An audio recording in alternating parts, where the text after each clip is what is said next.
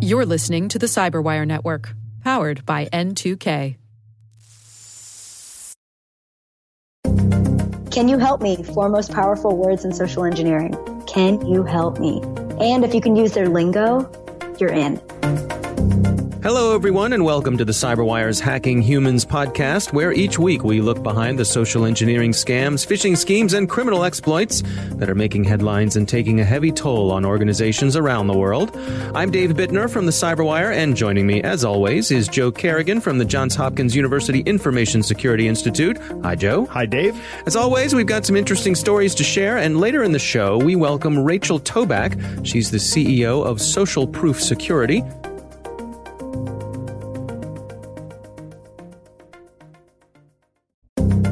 And we are back with some interesting stories to share. Joe, you're up first this week. What do you got for us? Well, last 2 weeks, Dave, I've kind of had very dark stories. Yes, you have. So I'm going to talk about something that's not so dark and maybe lighten it up a little bit. All right. But if you think of a police sting as something, you generally think of that as something that takes a lot of time to set up, right? You may require the cooperation of someone on the inside of the operation. Mm-hmm. You may have to acquire some contraband to use as a prop, and I'll bet that's a lot of paperwork.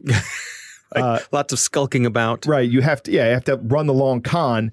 So some smart police have come up with a way to social engineer people with outstanding warrants. So here's the con. The mark is told that they've won a prize of some kind. Now, when you say mark, what are we talking about? We're talking about the person with the outstanding warrant. Okay. It's old con artist speak. I acquired the word from Harry Anderson's book. Yeah. Now, I was curious, who were they targeting here? So the police are after folks who haven't showed up for a court date or something like that. They may have an outstanding warrant for DWI or, generally when a small local police department does this, they're going after nonviolent offenders. But gotcha. Don't jump ahead yet, Dave. I'm sorry. Go ahead. Because I've got a really good one at the end of this. All right. So here's the con. The person with the outstanding warrant is told, you've won a prize. But you got to show up in person to claim the prize, right? So that's step one. And they may be told with a phone call. They may be told with a letter. They may be told with email. They may be told on social media. But they say, you've won a prize. Come on down. So when they show up at the facility, it's usually like a hotel or something. And when they get there, there's like cameramen with cameras and maybe a news reporter going, how you feel about winning this? Right. And the old Publishers Clearinghouse balloons and stuff. Exactly. Yeah. Right. And then they walk in and at the front desk, there's, it's just a table set up with like 4 or 5 people sitting at it. Of course, everybody sitting at the table is a police officer. And they say, out of uniform. Right. Out of uniform. Right. They're just dressed, in street clothes. They're not uniform police. Right. And they validate the person's identification by saying, well, what's your name? All right, you're on the list. Yeah, good. You're on the list. Let me see some ID and make sure it's you. Right. And everything you would think that a contest would need to do to validate your ID. Right. Makes perfect sense. Right. And then they say, all right, your prize is in that room. Go into that room. And an officer escorts them, not looking like an officer, looking like just some guy in a suit or maybe, and they're like, it's going to be great. It's going to be great. You're going to be so happy. And they walk in to the room, and that's where the uniformed police officers are that place them under arrest. Right. And tell them that they are being arrested for an outstanding warrant. Yeah. And that's the con. Right. And there are videos of this on YouTube. And they're great to watch. And they've been at this for a while, right? This has been something that the police continue to do, but this is something that they've been doing for a while because it works. It does. In 1985, the U.S. Marshals went after some people in Washington, D.C. that had outstanding warrants. And this was great. They told them, you've won 2 tickets to a Redskins game, plus transportation to the game, plus you get to go to a pregame party at this location. So when they showed up, there were agents dressed like Washington Redskins cheerleaders. Oh. Right? And they hugged the winners, in quotes, right. These people. And that was essentially a frisk, right? To make sure that they didn't even... So the bad guy's thinking, oh, this is delightful. I'm getting hugged by a Redskins cheerleader. My dreams have come true, not knowing... And that they're actually being patted down to see if they have they're getting a pat down. Right? All right. I love it. Then they go to the next room, they get arrested. This whole thing works on greed, right? If you're somebody who has an outstanding warrant, chances are you have an outstanding warrant. Right. So you're trying to maintain a low profile. You're looking over your shoulder. Right. That desire to keep a low profile is overcome by the desire for free stuff. Right. Every time. I love it. All right. Well, that's a good one. My story this week comes from the folks at SentinelOne. That's a security company. It's an article they published. It's called The Weakest Link When Admins Get Phished, OS 10.dummy. So Imagine you are a member of a public Slack or a Discord group or any one of those social messaging systems, and you're part of a group that is there for Mac tech support. So you are someone who works in tech support. Maybe you're an admin for a Mac network. And this is a place where you frequent and folks are there. They help each other out. And you happen to reach out for help, let's say for something with you're having some network performance issues. Right. And just when you think that you're out of luck, you get a direct message from one of the group's team admins, and that person has a solution. And the solution says, we've been aware of this issue for a while, and we've developed a way around it. You'll need to download and execute this tool with privileges to solve the problem. It's a trap. We'd welcome your feedback on how it goes or if there's anything we need to do to improve the fix. All right? So you download it. This is the solution to all my problems, right? Here I am. I'm in a group of trusted people. They've earned my trust. We've helped each other out over who knows how long. So I will download this script. I will execute it, and bam, they've got me. I've given them admin privileges. Because you had to run it with privileges. That's right. Yeah. That's right. So one of the points that they were making in this article was that admins are vulnerable, not dumb. Right. Right? This is not a case. I mean, this is smart people, but it's not a case of them being stupid. It's a case of, like we say week after week, people having earned their trust. Yeah. Being conned is not an indication of lack of intelligence. It's an indication of being a human. Yeah. And these admins are probably under a lot of pressure from their customers, their customers being internal employees and other people. They're running a network and the network might not be operating well. Right. And here's somebody who has presented them with the fix, right? On a platter. Who among us hasn't done this? You have a problem, something's wrong with your computer. You go out and search for the solution in an online forum. Right. Because chances are someone else has had the same problem. Absolutely. And someone smarter than you or more experienced than you or just who got to it before you has the solution. I've certainly done that many times. And in fact, I've done that with some recent problems with my home computer. But the way I mitigated this risk was whenever I downloaded something, the very next place I went was to virustotal.com. Yeah. And I uploaded it there. Well, to that point, the package that people would download scored a 0 on VirusTotal. Really? Yeah.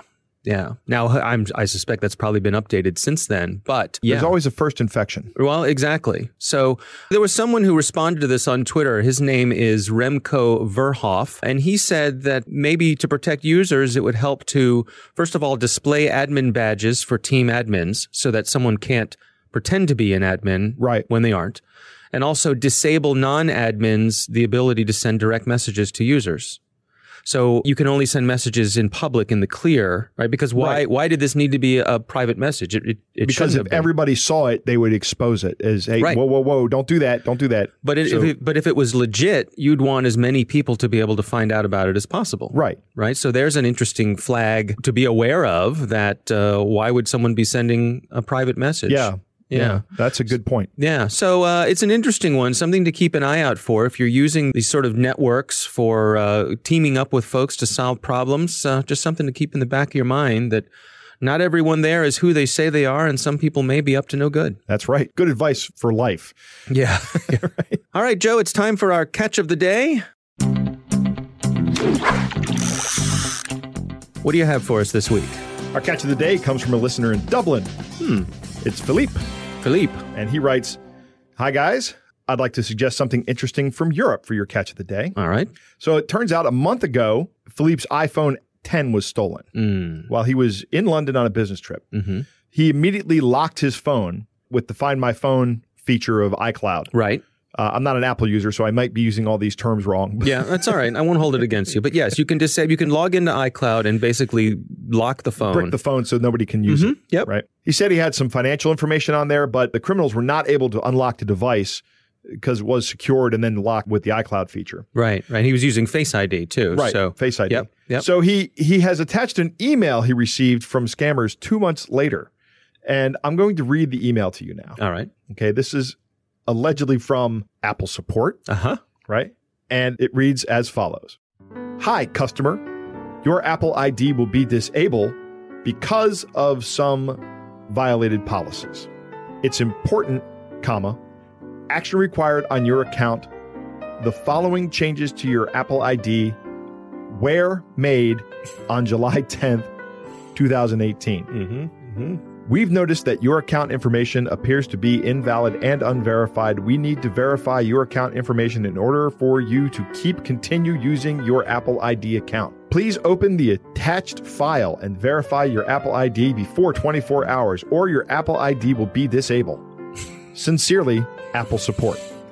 Apple Support with a lowercase a. This whole thing is replete with capitalization and punctuation errors. Yeah, it's hard to describe to our listeners. For a company who is known for their meticulousness when it comes to design, right. This is laughable. Yes, it is laughable. So obviously a scam here. Obviously a scam. I mean, I wish we could show our listeners the capitalization.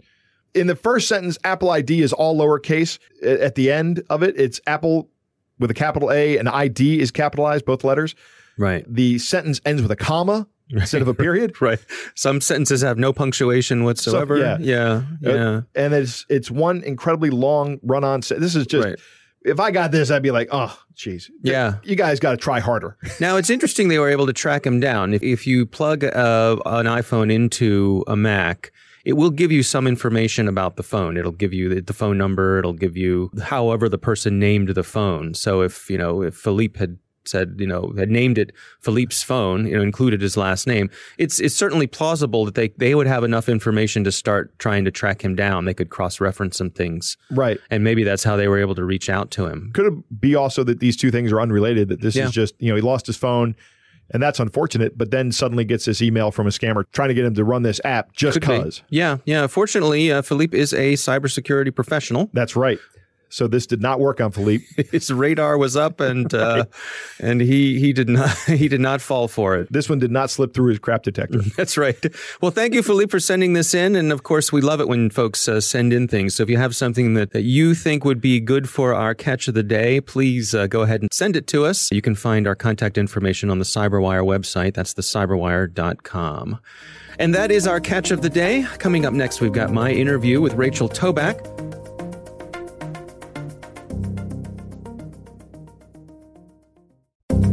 And we are back. Joe, I recently had a great conversation with Rachel Toback. She is the CEO of Social Proof Security.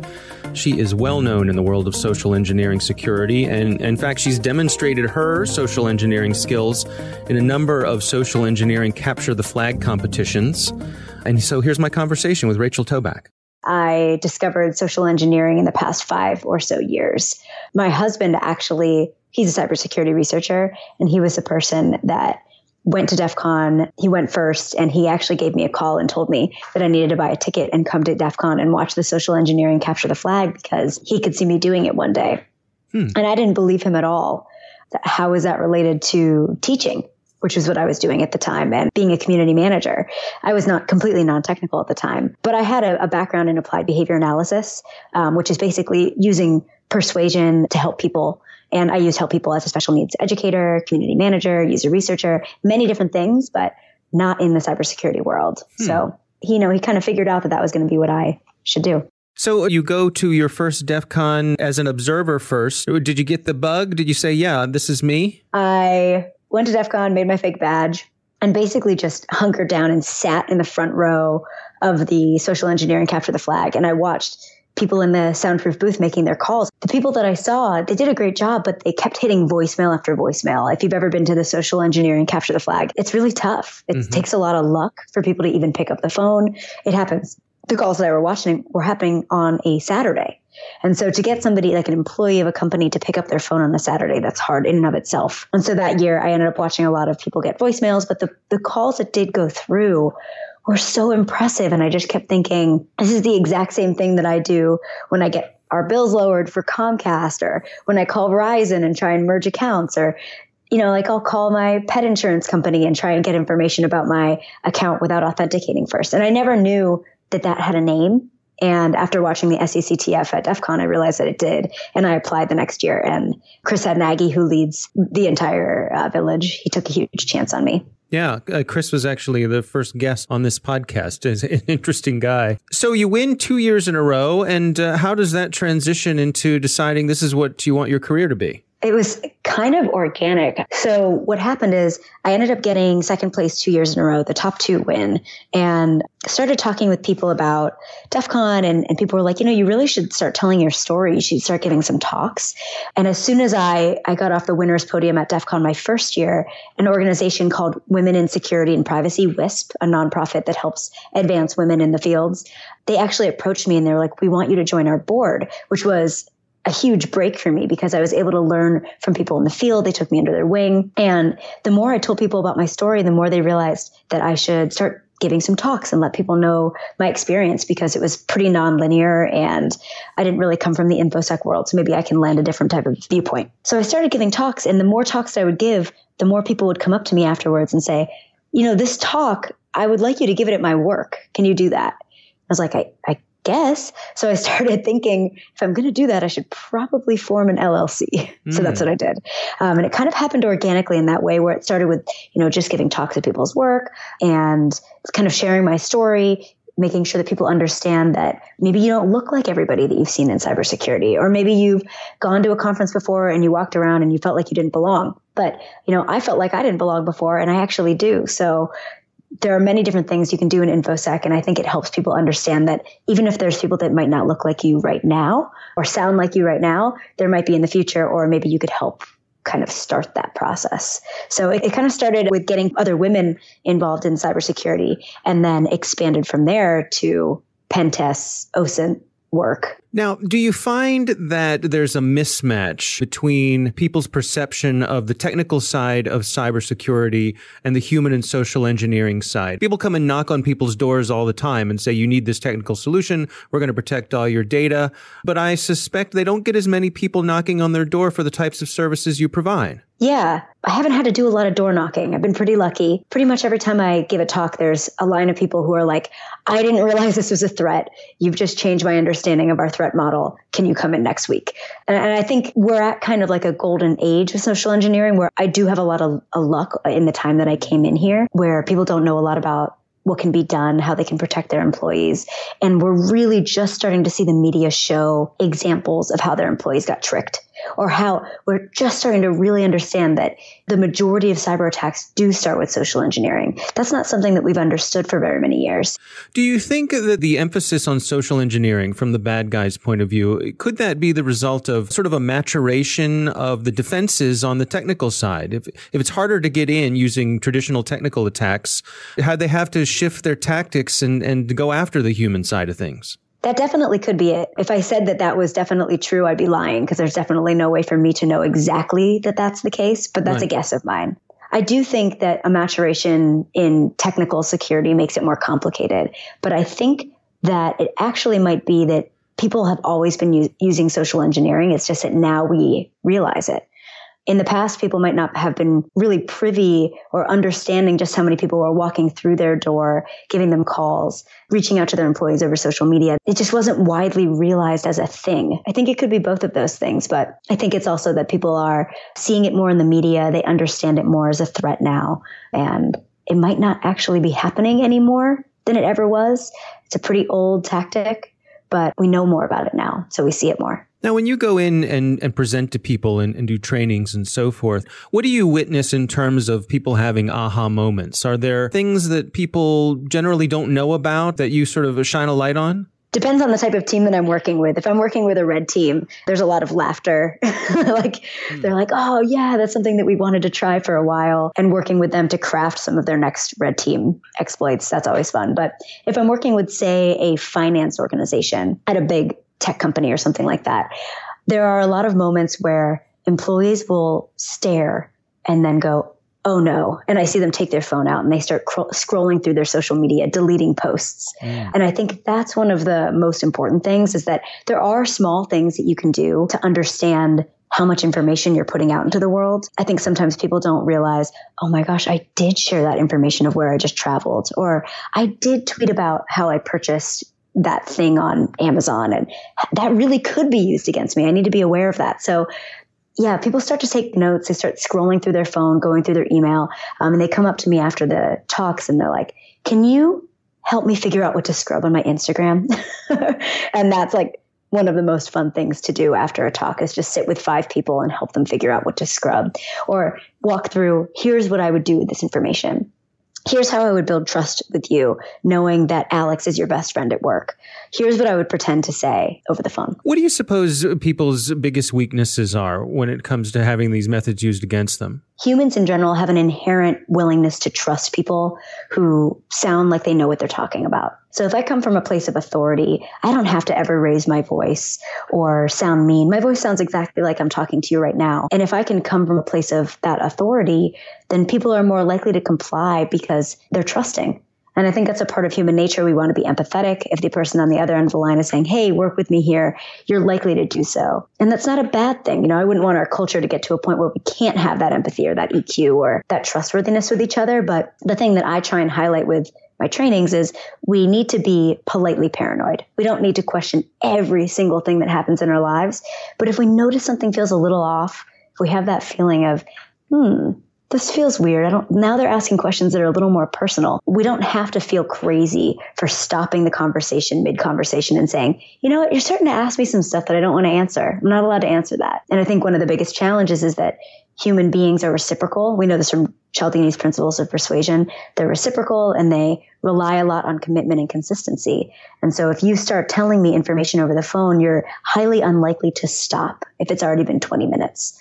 But I help kind of give people a different way out, give them some phrases that they can say so that they don't need to continue or they don't need to feel crazy. They're not bad people if they need to question things or people walking through their doors. And what do you find in terms of the effectiveness of training? How effective is it? Are people receptive? And what sort of tools do you provide them with, as you say, to not walk around being completely paranoid, but also having their guard up, I guess dialing it in an appropriate sort of way? Every organization that I work with is slightly different. If I'm working with a bank, a large financial institution, they need to be a little bit more paranoid than maybe a mom and pop shop, right? Their threat model's a little different. So we tend to work with them and make it specific to who they are and the types of calls that they might get, emails they might get, people who might try and walk through their door. We found that the most effective thing to do is to actually put people in the place of a hacker for at least 30 minutes.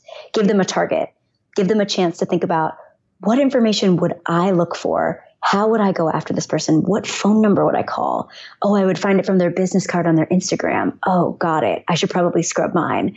It's really abstract if we just give kind of high-level tips. But if we actually have somebody sit in the place of a hacker and think about what they would do, what a criminal might do, they're much more likely to carry that over into their personal and professional lives and actually be able to think constructively about what they want to change in their life to be more effective with securing their data, information, computers, all of that. We've seen it be extremely effective, more effective than just phishing campaigns alone or, slide decks. I think that's challenging. It's just kind of death by PowerPoint.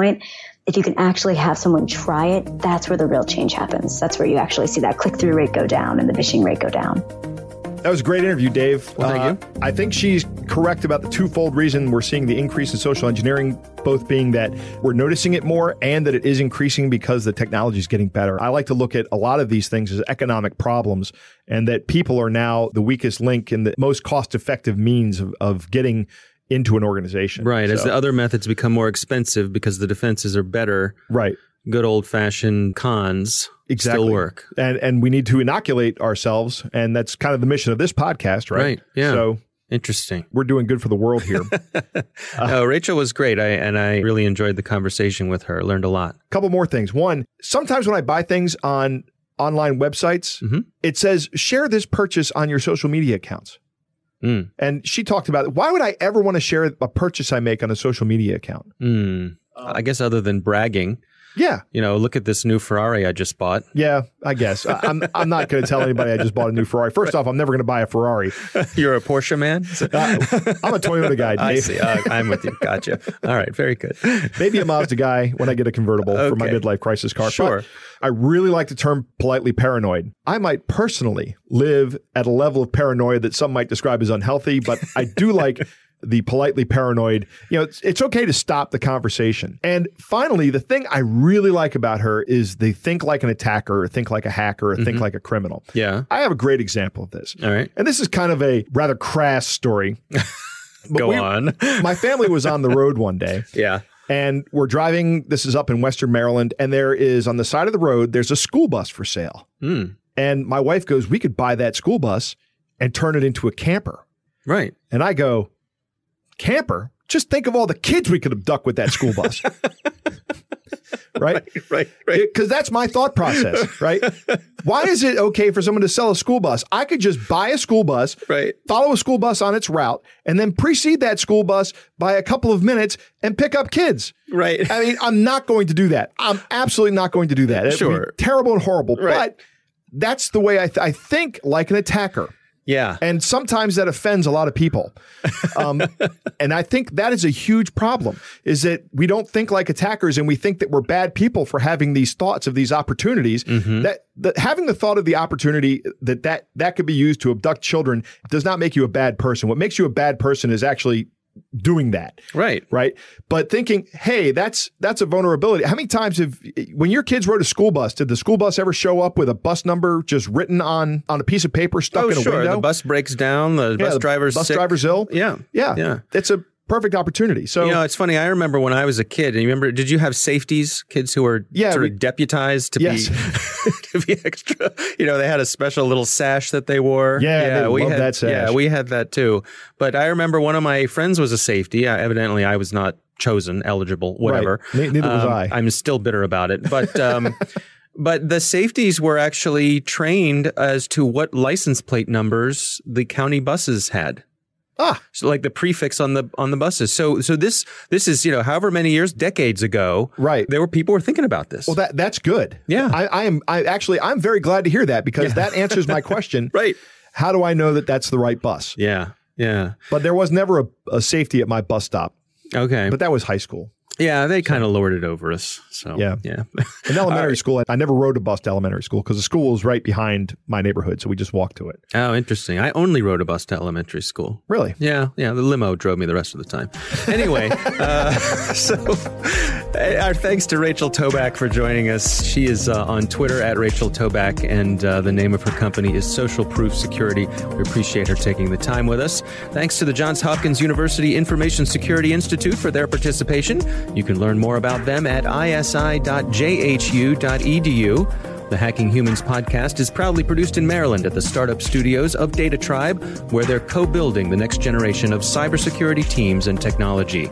Our coordinating producer is Jennifer Iben. Editor is John Petrick. Technical editor is Chris Russell. Executive editor is Peter Kilpie. I'm Dave Bittner.